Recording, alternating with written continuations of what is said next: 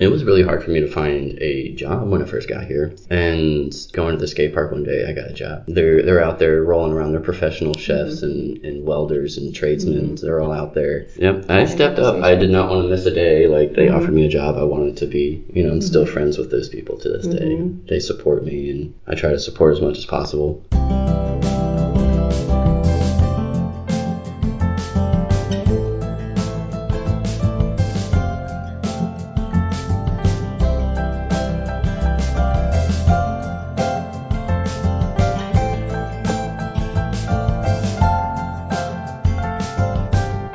Welcome back to Sustaining Craft, the podcast all about the stories of those in a creative field or industry. I'm Elizabeth Silverstein, and I have my guest today, Matthew Castellano. Hi, Matthew. How are you? Good. How are you? Good. What do you do, Matthew? Well, right now, I'm a professional artist. I was a culinary chef for about 3-4 years when I first got to Little Rock. But now I'm working retail at an art store that I think I'm going to be at for a long time. I really enjoy it, but also running a gallery called Gallery 360. Okay. This is the beginning of it. Awesome. And when did Gallery 360 start? Gallery 360 has been around since the ACAC stopped being around. It was around before I even knew about it. And then when I got involved in 2013, I started to poke my head around a little more and found, try to do shows and curate and learn, volunteer. And then I became more of a repetitive figure there. And now I finally took over. It was mine. So it took a while, but it happened. It's just my idea, my vision now, my dreams to do it. So you have a few things going on. You make your own art, you work at a store, and then you do the gallery. Yes, absolutely. Yeah, I'm all around busy kind of person. You just can't make art nowadays. You have to make an income. And so I wanted to learn more about art and get out of the kitchen because my, hours were terrible. In at 3, out at midnight, and there's no way you can have a relationship with art that way. So I got a job at an art supply store and learned more about the supply side of things. It really helped me push into professional ability. And I'm still uncomfortable saying that I'm a professional artist, but I'm getting better at it. Yes, just own it. Yeah. So you moved from Florida. Did you grow up in Florida? Yes, I spent 23 years in South Florida and grew up there and learned about art and skateboarding all throughout, South Florida. And of course, my friends were all wonderful artists and skateboarders, and it just kind of stayed with me. Kind of kept that mentality throughout my creative endeavors across the country. All right. Yeah. So you grew up skateboarding and making art. What type of art did you make? Well, first it was, of course, drawing in sketchbooks. Kind of copying fantasy drawings you would see. A lot of the cards off of Magic the Gathering, or skateboarding art culture. A lot of Santa Cruz, Screaming Hands, and weird stuff, and shoes. But it got to the point where it was kind of paint pens on grip tape. And a lot of people get that. Because you can get the paint pens at Walmart by then and draw on your grip tape. And it was, for some reason, that was a thing. And what's grip tape? It's the sandpaper, the adhesive sandpaper on top of the skateboard that allows you to grip the board with your shoes, like the rubber. All right. Yeah. So you combined both of those interests to draw and you personalize your skateboard and you go out and skate and people like it or they don't like it and it's your board, and then they kind of, it became a thing. It's like putting stickers on your skateboard on the bottom, you put kind of a character or a drawing or your name across the top. Kind of thing. Okay. Yeah, almost graffiti, but not. Almost like a hand style, but like a tag or something, but not. It was just more. It's legal. Yeah, it's yours. You take it with you, and you kind of see it in the back of the car when all your friends' skateboards are all stacked together. So it was starting to stand out more that I was getting from one little part of my skateboard to the whole thing. Yeah. Okay. Yeah, you couldn't see any grip tape after a while. So. Oh, that's awesome. So did you go educational route with your art? What did you No, I was stubborn, and I wanted to skateboard instead of go to school. I wanted to be a TV production, radio production person. That didn't really pan out for me. I just didn't have a good experience with my community college down there. And because it was full of the kids I went to high school with, and it was just, hard to take it seriously. Yeah, and it wasn't for me. I rather got my hands dirty kind of thing, be out there. And I was learning a lot with video through filming skateboarding and stuff. And as much as I could. Yeah. And then, the interest just kind of, like going to school was not happening. So it's not for everybody. No, I'm looking towards it now. Looking at it now, like maybe I should go back and figure out something. But the creative aspect, I can see where I can go now and be like, yeah, I can go to the art classes now and not feel like I didn't want to do this or do that. Like I would love to do that now. So maybe it's, later on is my time. So. Yeah, and that reminds me of Diane Harper and Robert Bean as well, because they both went to school a little bit later in life, especially Diane. I really had to figure out what I wanted to do with myself. Skateboarding is not the most clear beacon for someone, for a career back then. Now it's an Olympic sport. It's going to be in the Olympics in 2020. So now it's like, well, there's a whole training regimen, and do this, and you make a career out of it. Yeah, I was not around. My mom cried. So I had to put more into art, and I just kept going back to it, and it started to really click here in Little Rock. Okay. But while you were still in Florida, is that when you moved into the culinary field? How did that happen? I got into the hospitality field. Okay. And my first job was at an IHOP washing dishes, and not the best situation. So I kind of looked for a better situation. I got to a Marriott in Key Largo.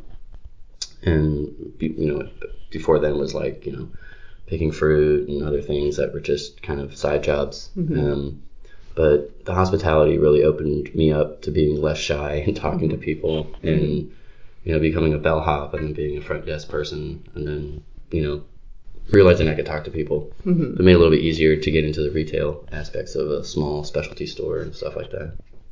It was kind of fun. And then I got here, it was more corporate. Okay. So Heifer International, FIS, L'Oreal Maybelline out there, Prethrow Junction, and so many more. So many more kitchens. I was all over the place. Yeah. And so the question you've been answering a lot, what brought you to Little Rock? Well, my grandfather and my grandmother, who's passed now, my granddad's still here. And he lives up about outside of Harrison, Arkansas, near the Buffalo. He wanted to retire and be close to the Buffalo National Park. And he worked for the Buffalo National Park for a while. And I visited in like 94 as a kid. And I stayed the whole summer, and it was a blast. I loved Arkansas because it was a mystery. Never saw somewhere with rivers. I'm used to oceans, and never really saw a river. I saw creeks and springs, but nothing like the Buffalo. So I was kind of, at awe about it.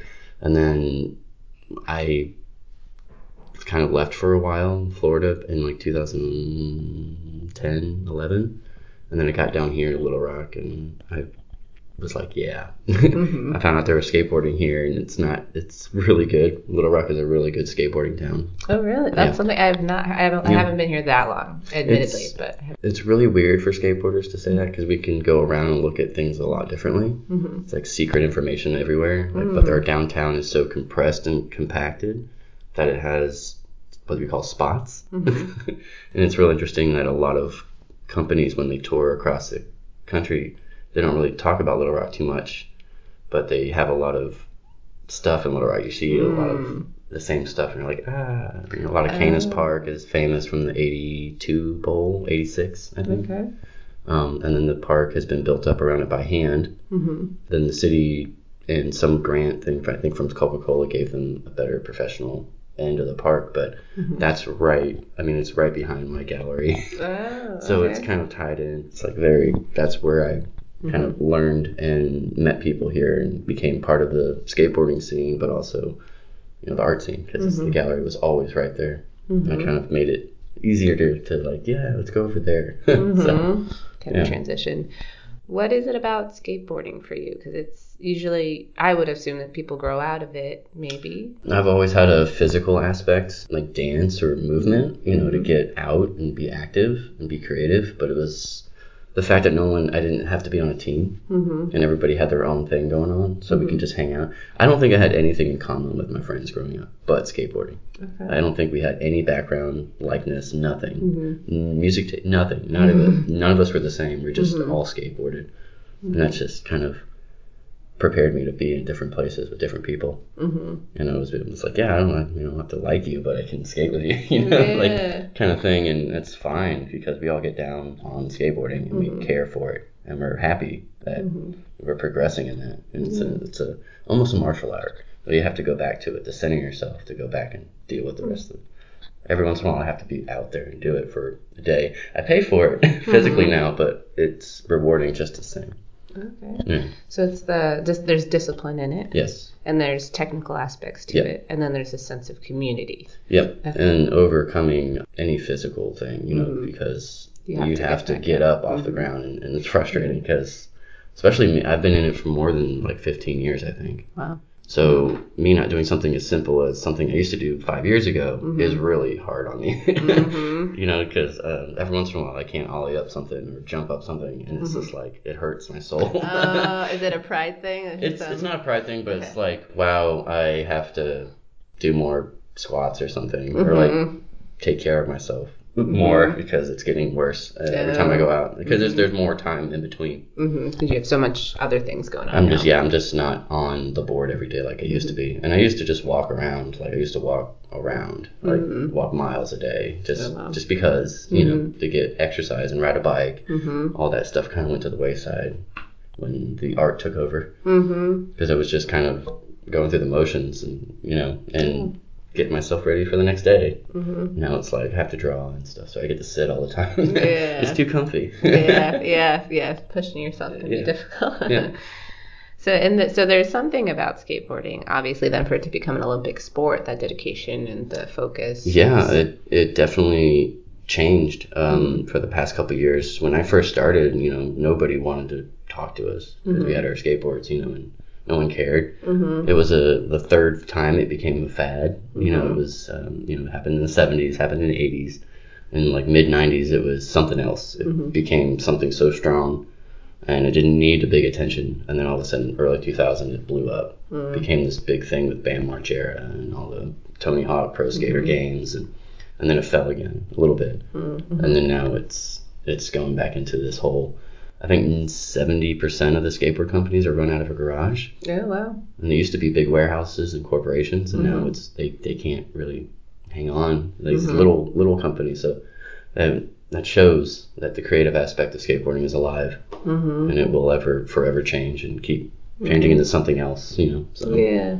It seems like there's a lot of work going into changing the perspective on it, because it used to be thought of like, well, you're just slacking off or you're not, but that there's a dedication there to show up at the skateboard park every day. Yeah, every day. I mean, it's just like, football practice, after school you're there for, I don't know how many hours you practice football, but skateboarding, you're out there under the streetlight, and probably not the best part of town, or in the parking lot somewhere, or in your room on your mattress flipped over so your parents won't hear you. Like it gets you, and it stays with you. And I think that's what happened with art as well, because it runs both the same. That's so fascinating. I've never heard of a parallel between skateboarding and making art before. No, it's out there. I mean, there's Jason Lee, who's a famous actor. He was a pro skateboarder, and then he made his own company and was able to balance acting, being a professional actor, and skateboarder, and starting the company back up again. And it's out there. There's so many artists that are involved. There's Mark Gonzalez, who's like, he just turned 50, and he's still out there running around and on a skateboard, and he's well known for his art, where he's doing museum shows. So and he was a skateboarder. So it was like, oh, here's my avenue. Yeah. This is where I feel comfortable, and how I'm going to be able to maneuver myself into my own creative style. So. And there's a high level of risk with both, right? Absolutely. Yeah. I'm definitely afraid of. I've hit my head a few times by myself, especially on 7th Street Hill, right there by Children's Hospital, going home. I went down the hill one day, just getting home, thinking it was the faster route, and I, got this what they call speed wobbles. It's going too fast, and I flew out and hit my head real bad, and there was nobody around, so I had to walk about a mile home. Wow. With a concussion? Yeah, probably a concussion. I ripped off some of my tattoo on my arm, which was interesting. Oh, no. Yeah. Can you replace that? Well, you can, but I wouldn't. It's a good story. Okay, it's one of those things that's hard to do. Yeah. And it's just one of those things where I kind of took that into perspective. Like, I probably shouldn't be doing this. I should probably think about doing something else. That being my 6th concussion. Wow. Okay. Yeah. Because I've hit my head many of times. And you don't wear helmets when you skateboard? Not intentionally. It's not like I'm I'm not going for broke. These are just accidents that happen. So yeah, things you couldn't have prepared for. Yeah, and if I had a helmet, yeah, of course I wouldn't have the concussion, but also I wouldn't learn a lesson. So it's a give and take thing. Yeah, and with the art, I imagine it's the emotional aspects. So you have the physicality of the skateboarding, and then with art, it's that emotional risk that's happening. Yeah, especially because of my own style. I'm not trying to do a realistic style or an abstract style. This is definitely something I've cultivated over the past 5 years and gone through emotional stress and work stress and all that stuff. And it was used as a vehicle to better my situation and understand the world around me. So now it was a lot of blood and a lot of black and white and red. Now it's a lot of this color and just exploring a lot of sustainability. Like they're wearing a lot of, like my characters like to wear a lot of clothes that represent their attitudes and fabrics and patterns, and kind of getting into weird little cultures, making my own little world. Yeah, world building. Yeah. That's another fascinating parallel then too, is the journey over time as you grow and develop or age as a person. Yes. How does that affect what you can do? Absolutely. And I feel like I idolize Richard Scarry a lot, just for the sheer fact that he built this world, busy world, and it made so much sense to me as a kid. And then growing older, it's like this art style, I can break down his art style now. I kind of have a kindred spirit with that, being like, oh yeah, that's exactly what I want to do, but of course my own way. And all the illustrators, I'm finding more and more illustrators as I get older, and I'm referring to them as like, this is how you do this, and it makes me feel like I'm on the right path. And that takes time, because like Richard Scarry, his art format seems a little more simplistic, but it's difficult to be consistent, even if it's a simplistic style. Yeah, and you don't want to fall into the niche, and you don't want to be like, that's all I do, because it's not all I do. I'm very much a printmaker on top of illustration and, curating and music and art. I just want to be able to make things. So I don't want to be hindered by my character. I just want to be able to use that when I want to, but also push forward in other things. So what I've noticed this past year was figure drawing. Figure drawing is something I need to get into more, and I need to explore more, because it will bring another dimension to my work. And finding people like Robert Bean and like, that's my into figure drawing, because he inspires me to do more, because he has a lot of his figures are closer to realistic than mine, but I like to it's challenging. So I need to find more shapes and find different angles and stuff. Yeah, that brings up another good point. There's always a way to push yourself in life, and especially with art, because being an artist is a very different thing than being a curator or owning your own gallery. Those are two different things, even though they work really well together. Yeah, it works well, but also you have to separate it, because you have to look at art not under your own filter, but under a curator's filter, which is a very open world of art.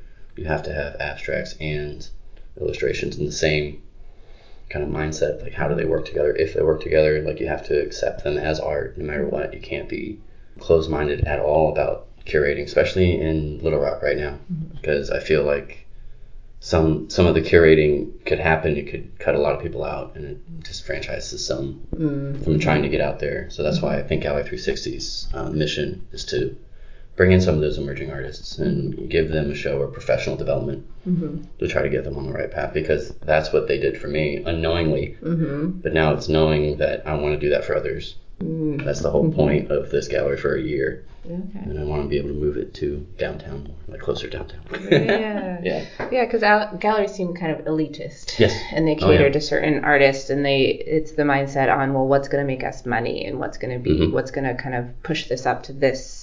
They gotta have somewhere. They gotta keep the lights on, and they're doing the work. They're a lot of gallery owners and curators are the ones that know the people that buy art, that collect art. They are comfortable coming to them to buy art, or they want to ask, who's this artist, or they have questions, and they don't want to deal with asking all these different people or doing all this search. So they ask one person, and they trust in that person. I also want that responsibility, but I also want to get people interested in doing that and showing themselves, representing themselves a little more, so they don't have to always go to that one person. Like, they can go direct to the artist or talk to the artist, and the artist feels more inclined to go out to art walks and talk about their work, or say, oh, I'm an artist, Yeah. Be a little more okay with that. It's still hard for me, and it's weird. Yes. Because, I don't know, like, Diane was always like, you're a professional artist. Yeah. You got to say it. She made me say it a bunch. So. Okay. Until you start to accept it. Yeah. And that's a good point, too, is you don't always have what you need to be successful right away. That's a journey, too. Like, all right, I got to get to this point. But art does tend to exist in isolation a lot of the times because it's such a personal thing. Sure. And I did it for a long time just for myself. And then until people really started to like it and say, oh, these are awesome. I always did some other things. Like my personal drawings were mine. But there was always some other things that I was doing that was kind of art that was more friendly. Like patches or some little things like screen printing stuff that, it was easy to break the ice and be like, here you go. And that made me more open to talking about art with other people, but they still haven't seen this whole personal side of my stuff, and then that started to come out more. And then now it's where it is now, and they kind of, people see it and they're like, oh, I know that. So it's kind of fun to do.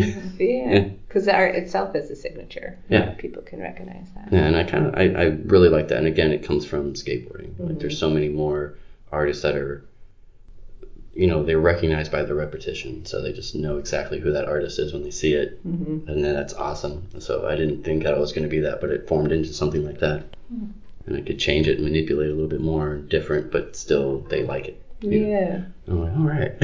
I love that. The parallels again between skateboarding and the artistic world is that you're an individual with your own style and flair and way of doing stuff, but then there's also this community that you're cultivating as well. Yeah. And that's another thing with the gallery and all that. I'm still trying to incorporate the local skateboard culture and the local entrepreneurs, because there's about 4 or 5 skateboard companies out of Little Rock that are trying to find out how to survive without a real skate shop, because we don't have a solid skate shop. We've had in the past, and it's a shame that we don't have them anymore, but it's one of those things where I think I could at least get them into the same room and do a skateboard show in the future. I want to be able to have like an expo, kind of like a trade show, but only for Little Rock, in a weird way, like a small one. And then come to find out that there's a guy here in North Little Rock who's made professional skateboards out of his warehouse throughout the 80s. He made all of is he still here making skateboards?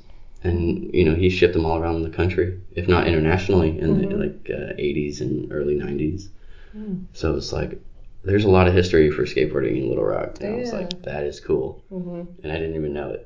So I was kind of like surprised. Because it's not like something you can really Google and find easily. No, but if you did, you would be a board nerd. You would definitely be into skateboarding and know exactly. But again, that was out of my age range. I really just liked skateboarding. I didn't know about board manufacturers or people that did that. Didn't even know how they were made for a long time, and then kind of realized it.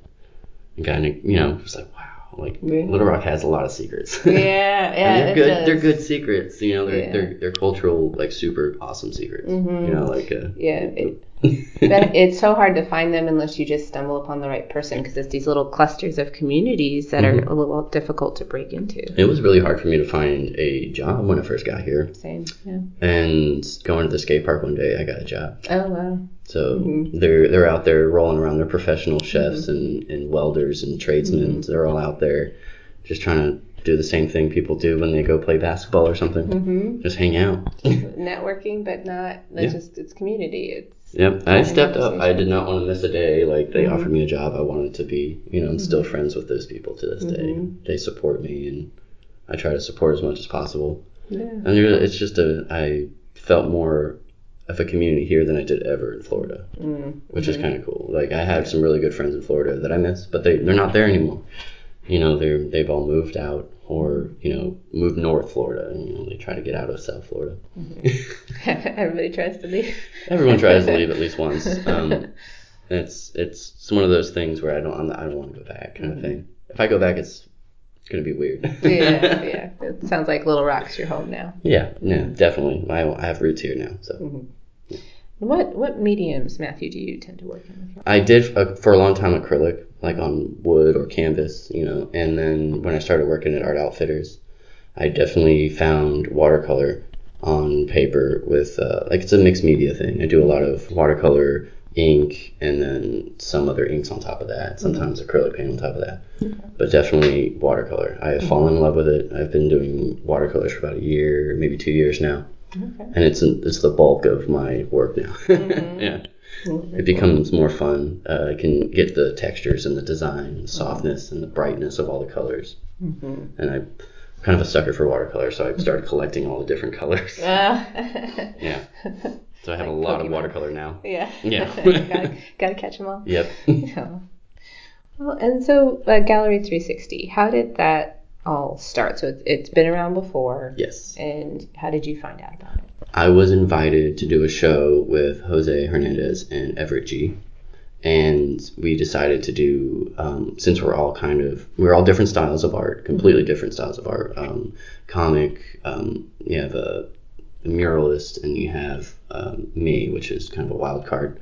I didn't know where I was doing textile at the time, and I was doing some illustration, and then I did a moving wood thing. Okay. So I was all over for that one. But Jay invited us to show there, and it was a success. You know, we had a lot of people turn out. We had the music scene out, and we had people play music there, and it kind of was like, this is exactly what I moved here for. This is exactly what I wanted to do.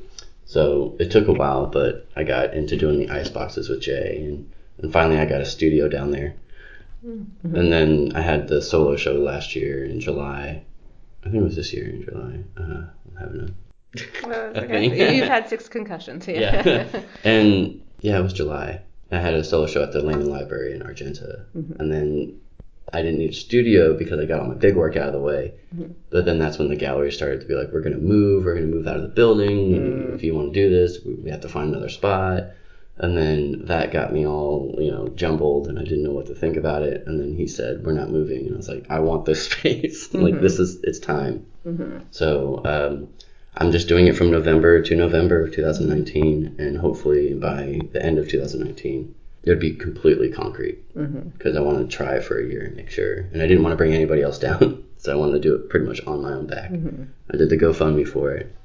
And I had a lot better of a response than I thought I've ever had. So I have to do it now. Yeah. So it's like, yes, yeah. I get to do it and I have to do it. So it makes it work. There's purpose behind it. It's really the community. I have to give back somehow. I can't become famous by myself if that's ever a thing. Everybody else around me needs that because I didn't have that. I've had good people help out and things happen, but they didn't happen they just happened. They didn't happen with a goal in mind. This has a goal in mind. Everyone that gets the show here is going to learn how to be an artist by the end of their show. I'm going to make them know it. And that way they're stronger about going into other places and being represented. A lot of times gallerists and people that represent don't want to have to deal with people that don't know. It's a lot of work on their end. They're educating. Yeah. So if they come in and they're completely perfect, then they have nothing but good, roads ahead of them. Yeah. So even the smallest things like not putting your information on the back of your piece is detrimental sometimes. Because you never know, that could be a sale, or that could be you're never going to see that piece again because it can get lost and who knows. I had one piece stranded in Texarkana one time. They were very nice. They're very nice. So I say there's a lot of things that I could pass on, and I didn't have that. So I learned the hard way, and I would not want anybody else to learn that way because it doesn't make you a better artist. It just makes you realize that you're alone a lot more in art, and that shouldn't happen. Yeah. You should be able to create art and feel like there's a group of people that will help you, that you can turn to. Again, that community. Yep. And I didn't have that a lot growing up. So because our community in South Florida is very overpopulated, and of course people move away, and it's a big city. Yeah. You turn around and you go. Where I was, there was a small thing, but just to tell you how big it was, I hung out with a completely different group in high school, and an hour later I was hanging out with a whole different group of people, like every day for like 4 years, yeah. So it was different. Yeah. It was a completely different situation. Here it's like these people are around, and you can see them progressing, and the arts, and man, there's so many artists here that don't have that yet. And I want to see them progress. Yeah. I just want to see more. Yeah, like growth, because at the core of it, you're growing as a person. Local growth, instead of, how do I do this without stepping on toes, like corporate growth. I don't want to see art's coming in from out of town yet. I want to see the locals get a chance and find a formula first, and then they can bring in the out of town, like big muralists and stuff. But there's a lot of great local artists here that need that because it is income, and they are giving back to the economy of the city by the city's paying them. They pay their bills. Yeah, it works out. But I just I'm going to be an advocate for that. I'm going to be kind of a stickler in some sides and be like, hey, you should try this artist. Yeah, and all I want to do is I want to be the person they go to, like maybe a consultant maybe in the future. So open up the horizons and think beyond what a Google search can do for you. Right. Like or just your Instagram feed. It's bigger than that. Yeah. It's bigger than the social media here. There's a huge community, and I had to go around and ask. And that's the hardest. Like, it's a lot of work to do, but not for me. I don't think so. I think it's just part of it. So these artists that need a lot of attention this year. 19 is going to be Little Rock's year for local artists. Yeah, that's awesome. Yeah. I love that mission. Yeah. So you've spent the last year, along with everything else that you're doing, just getting the gallery to a spot where you can do the shows? Yes. We put a wall in the middle of it. So we have two different galleries. On the one side is Arkansas Glassworks, which is Jay King. Okay. And then he has Gleanings, which is a gallery designed for upcycled art and recycled art. So it was a lot of his friends and artists that he's inspired by. Yeah. So it's a lot of the found stuff that they find and then they make stuff out of it. So it's really cool. It's a really cool aspect. He's always wanted to do that. But I wanted to do more of the contemporary stuff, the modern contemporary stuff, and work with younger artists and brands and skateboard companies, clothing companies to do pop-ups. And we changed the gallery multiple times. I got the lights to work with LED, so we can use the gel lights, so we can change the colors now. Yeah, the wall is we texturized it, so it kind of looks great. And I really like being down there. I get to go down there today. Your face just lit up. That was very cute. And I haven't been down there in days because I've been under the weather a little bit. But there's a new sticker on the window now, thanks to Jose. It's been it was a gift kind of thing. I'm just flabbergasted about it. Yeah, the people are seeing your vision and helping you move it Absolutely. forward. Yeah. Some people I didn't even know donated to the GoFundMe. I just again I'm elated about it. Like I can't be more thankful about it because I had this vision, and you can have dreams all day, but until someone shares that dream, it's just a dream. Yeah. But now it's like I sit in there and I'm just like, oh, this is so awesome. And I was able to pay my rent for 2 months without even getting into the GoFundMe money because I've been working hard on it, making sure that these formulas work and these equations work with it. So I'm learning every day with it. Oh, that's awesome. And you've been able to have some events there so far. Yeah. But not a whole show yet. Not a whole show yet. I've been saving that for Icebox. We've had a pop-up that did really well. We've had pop-ups in the past that did really well with the clothing brands and stuff. They get to transform the gallery into something that fits their capsule, which is like their theme of their release. Yeah. One time we had a Valentine's one with Raiz, and it was beautiful. And then we had the one just now, it was for Brigade, and they had a theme of red and blue and caution tape, and I think it was called Stardust, and we had an anatomy skeleton that was in a spacesuit, and they were selling skateboards and clothing, so it kind of gives this atmosphere when they walked in, and a lot of people didn't recognize the space. Yeah, that's awesome. So that was kind of cool, because it gives a whole other atmosphere, and what we're working on in March is turning to do a blacklight show, and that was one of those things. I was sitting down with Robert Bean and Diane Harper, so that one's going to be neat. Because we have to transform that place into a blacklight room. So a couple of lava lamps and some bean bags, hopefully. Yeah, that'll be fun. Let's talk about Icebox. So they've done Icebox before at Gallery 360? Yes, the first one was at Gallery 360, and it had a lot of the artists that were close to me, and my girlfriend at the time, but now wife. Congratulations. Thank you. She had a treasure trove of friends that were just amazing artists. Jordan and Brian Wolf, Ike Plumley. And this was really fascinating. I bought maybe like a dozen Michaels frames, and I gave 3 to a few artists. And I said, just put some paper and draw on some paper and put it in there. We have Elgin and Leo, which I'm wearing his sweatshirt right now. And he's an artist that was out of New Orleans. And he was here. I thought he moved here, and then he went back to New Orleans, and then he became this mogul of internet and madness and got me onto Ello, and he did Port Culture, and he's out in Las Vegas right now, but he went out to LA, and he's just doing the art thing, and he's a curator and an artist, and we love pen pal. We're like, he's my favorite pen pal. Aww. So it's I have a lot of them. Yeah, that's and great. It's really fun to watch him grow, and he asks me questions, I ask him questions, and we work together on things. We did a collaboration t-shirt last year. That was fun. Yeah. It was really fun. I want to do another one.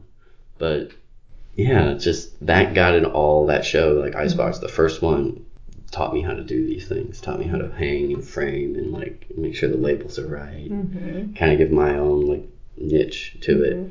And then down the line, I just find more artists involved, because some people's like, can I be an Icebox? I'm like, I don't know if I'm doing another one. And then now I'm doing 4. Yeah, this is Icebox 4. Yeah. And I did one with the help of Emily Claire Brown and Allison Trailer. I did one in the past called Pressure. Okay. And it was a really fabulous printmaking show. Without trying, we got every aspect of printmaking in one show. Wow. From a lot of different artists, and it was a fascinating show. Yeah. Because we got to hang with different alternative hanging methods with magnets and stuff. Oh, okay. So we had to figure that one out. So then curating is you find the artists, you have to hang them in the show, and then you have to market it, and then you have to be there and help them sell their work. Is that what goes into the opening nights? Okay. And then afterwards, if someone wanted to make an appointment to come in, and then sometimes you make most of your sales at opening night, but a lot of times people don't want to fork over enough money to buy the piece right off the bat. So what I'm thinking is layaway options, but also I want people to come in and I want to tell them about the artist, and so the artist doesn't have to do that. Like, I will sell that piece, and it's one of those things where Gallery 360 this year for the 2019 stint is taking a smaller percentage because of the GoFundMe. Like, I don't have to sell work to make rent. Like, the rent's already kind of there. Yeah. It's just I want to make sure the artist understands like what the curators and galleries and the relationship between those two really. It's professional development and education. Yeah. But then getting them prepared for 50-50, because that's coming. If you want to be a professional artist, 50-50 is a thing. And it's like, yeah, you're gonna have to take that hit. But if you have a show and you sell 3 pieces at 50-50, it kind of makes sense and keeps the lights on in the place, and they're selling your work. Yeah. They're representing your work when you're not. Yeah. So it becomes this really big relationship, and it's not a money grab. It's about moving art and getting it out of your room or your studio, because I'm sitting on years of art that I just don't think will sell. Yeah. So I'm sure everybody else is. And I want to get an avenue where people can come in and buy art, and eventually the contemporary art will become the established art eventually, and then and the next generation will come up, and the next generation will come up. But more things. We want to have a spot for that, for ours. Yeah. Not just young art, but just young artists in general. Understanding the whole process and what other people bring to the table, because it doesn't sound like you're against bigger galleries or corporate galleries. No. It's how do we educate and get people prepared? How do we give people a chance here and then let them move on as they grow? Absolutely. I'm trying to take away what ifs or hows. Like, I want them to know that CVs and resumes and stuff is important, because it was taught to me that way. This stuff's important. Yeah. And to enter juried shows and dealing with rejection. I've been rejected more times than I've been accepted, but I was accepted a few times, and that makes all the difference. Because I wouldn't be here if, I wouldn't be doing this if I wasn't accepted in Small Works twice, or like the Tracks exhibit in Texarkana. Those really pushed me into being more progressive in my professional abilities, and not just throwing stuff on paper and being like, yeah, I'm an artist. No, I was like critiquing my own work now, so I want to give that option. Yeah. But also I want to be the person that I didn't have, being, asking questions and, just randomly talking to somebody and finding out, and then trying to contain your excitement, because you're like, I found out who this is, and they like my work, trying to be cool, but not, because it's emotional. It's a lot of work and stuff. Yeah, you're pouring so much of your heart and soul into something, and then for that to be rejected, it feels like you personally have been knocked down. Yeah, or like it's why do they did it on purpose? And it's like, no, they didn't. It's like it just didn't fit. Yeah, so, it just happens. But out of the blue, sometimes you get a huge commission from a third-party curator from Colorado when they want you to do something in Fayetteville. And that was wild to me. I had no idea. I thought it was a scam. Yeah. That was my first one ever, and I was like, I don't know how to do this, but I thanks to Art Outfitters and thanks to other things, it was the best thing ever. It really helped. Yeah. So, having that there. And that makes all the difference. After 100 no's, you finally get that one yes. Yes. And it helps. And it was the weirdest thing how they found me. They didn't find me through the Arkansas Registry. They found me through my Big Cartel page. So it's another thing I want to do is a workshop online. Because I've had a Big Cartel for years now, and I didn't have to pay anything. It's still just bare bones, but yet it still was able to incorporate the digital aspect of marketing and stuff. So I'm gonna try to do a workshop on that. I'm still struggling to teach. I did my first workshop not too long ago about cyanotype. So that was really fun, and I found I could do this. Because I was prepared. Yeah. I just got to be more prepared. Yes, you can't always bring stuff. Well, does Icebox 4 have a theme? Other than being the all-women show, I like to have a show in January because, one, not a lot of stuff is happening in January, and it sets off these artists that are chosen for the year with a show. So if anything, it puts some gas in their tank, to like get them going and moving. A lot of the artists on there are already great. I've only chose them because they inspired me to be better.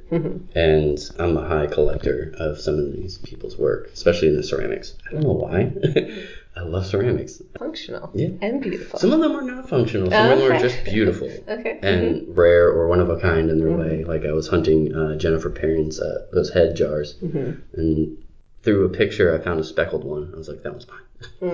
And I was like the first one at her studio sale at her house. I was like 11 o'clock in the morning. Like, I'm here for my speckled head. And I was like, this is mine. And it's been on my shelf. And I look at it every day. And it inspires me to be more comfortable in my own realm of creating. And, I think Little Rock has these people. And Icebox is made to do that. To set you off in the beginning of the year with a good resume. Like, even if you're just beginning, your CV looks great. Because you were in a show with professionals or you're in a professional gallery setting. And all this other stuff. Like, it really set me off when I had my first show. Like, so I want that to happen. That's like the perfect way to do it in January. No, that's awesome. And so you're going to give Gallery 360 a solid year and see what happens and kind of make decisions from there. Probably by September, I'll know exactly what's going to happen to 360. I don't want it to go away.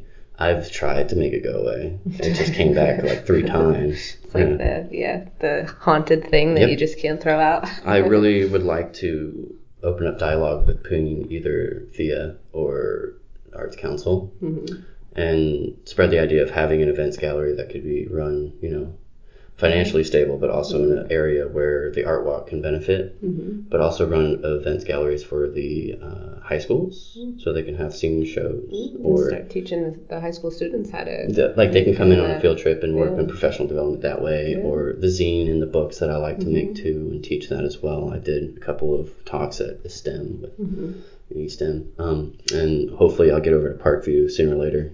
Their art club is amazing, so I want to be able to talk to them and get a space ready for that, like the AYA or just all this other stuff that happens in Little Rock that doesn't have they need a little event gallery. They need a space that can bend and move and work with the Latino Art Project, and I want to work with the Mosaic Templars, and I want to work with everybody. Bring communities together. Yeah, not just, I want to break the little circles. I want to make a big circle, but also show that art is so much more inviting when everyone's invited. It's like everyone's making great art and everyone's showing great art. It needs to happen more often, and it needs to like happen across the river. That needs to happen. Like, more needs to happen. So the downtown is catching up to the attitude of Little Rock. So I feel like if I get in there next year or in 2019, at the end of 2019, I feel like I could be there for the rest of Little Rock's tenure. Whatever. I just want it to be an establishment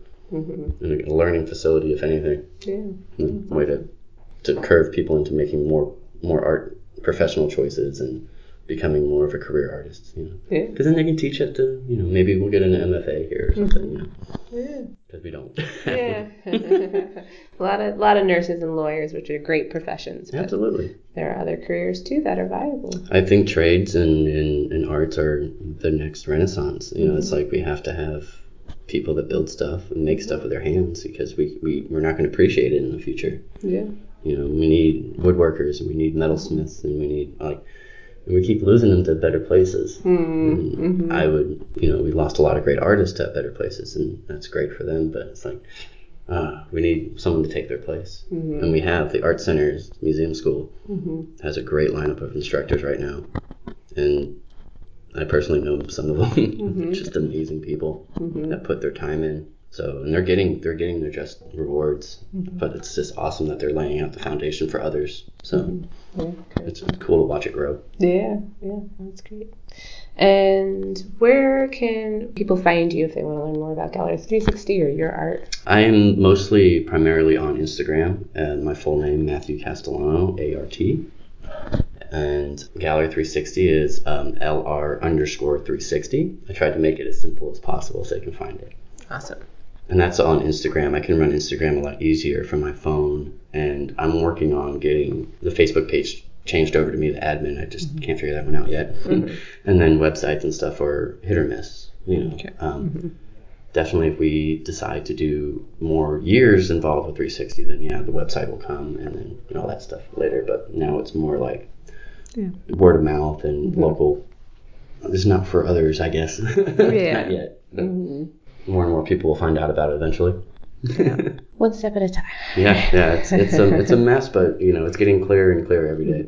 Yeah. Why I'm doing it, and again, like I said before, I tried to get rid of it and it just came back. It's like, I'm not doing this anymore, and then people are like, please. So how do we get a show at 360? I was like, all right.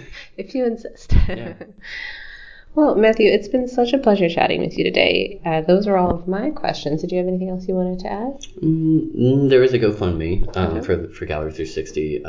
You can look it up as Gallery 360 at the GoFundMe site. It's pretty easy to find. And it really is just, if you wanted to give a couple dollars, it really is going to a good cause. You can read a manifesto there that kind of has what I went through and the reason for starting 360, like solid, and being involved with it.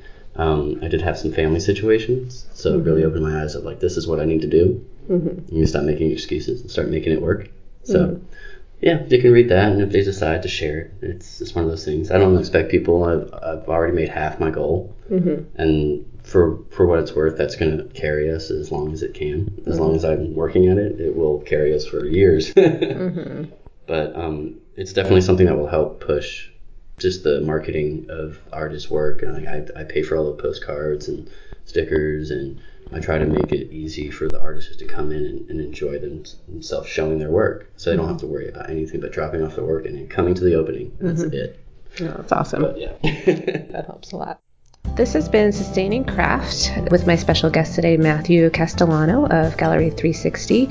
And this podcast would not be possible without the help of friends, including Local Magazine, which supports the local community and artisans. Original music by Jim Giago of Nomad Neighbors. Catch them playing around Denver most weekends. And on iTunes and Spotify under 7 Second Chance. And audio editing by Joshua Kurtz. Matthew, before we sign off completely, do you have advice for an up-and-coming artist who's wanting to get into a gallery or trying to get their work out there? What would you say to them? Keep at it. Do it a lot. Work a lot on your work. Think about it a lot. Reflect a lot. There's art is yourself, and you're hanging a piece of yourself on the wall when you do that. So make sure that it is you. Don't put any facades up. Be yourself about it. Make sure it's you, not anybody else.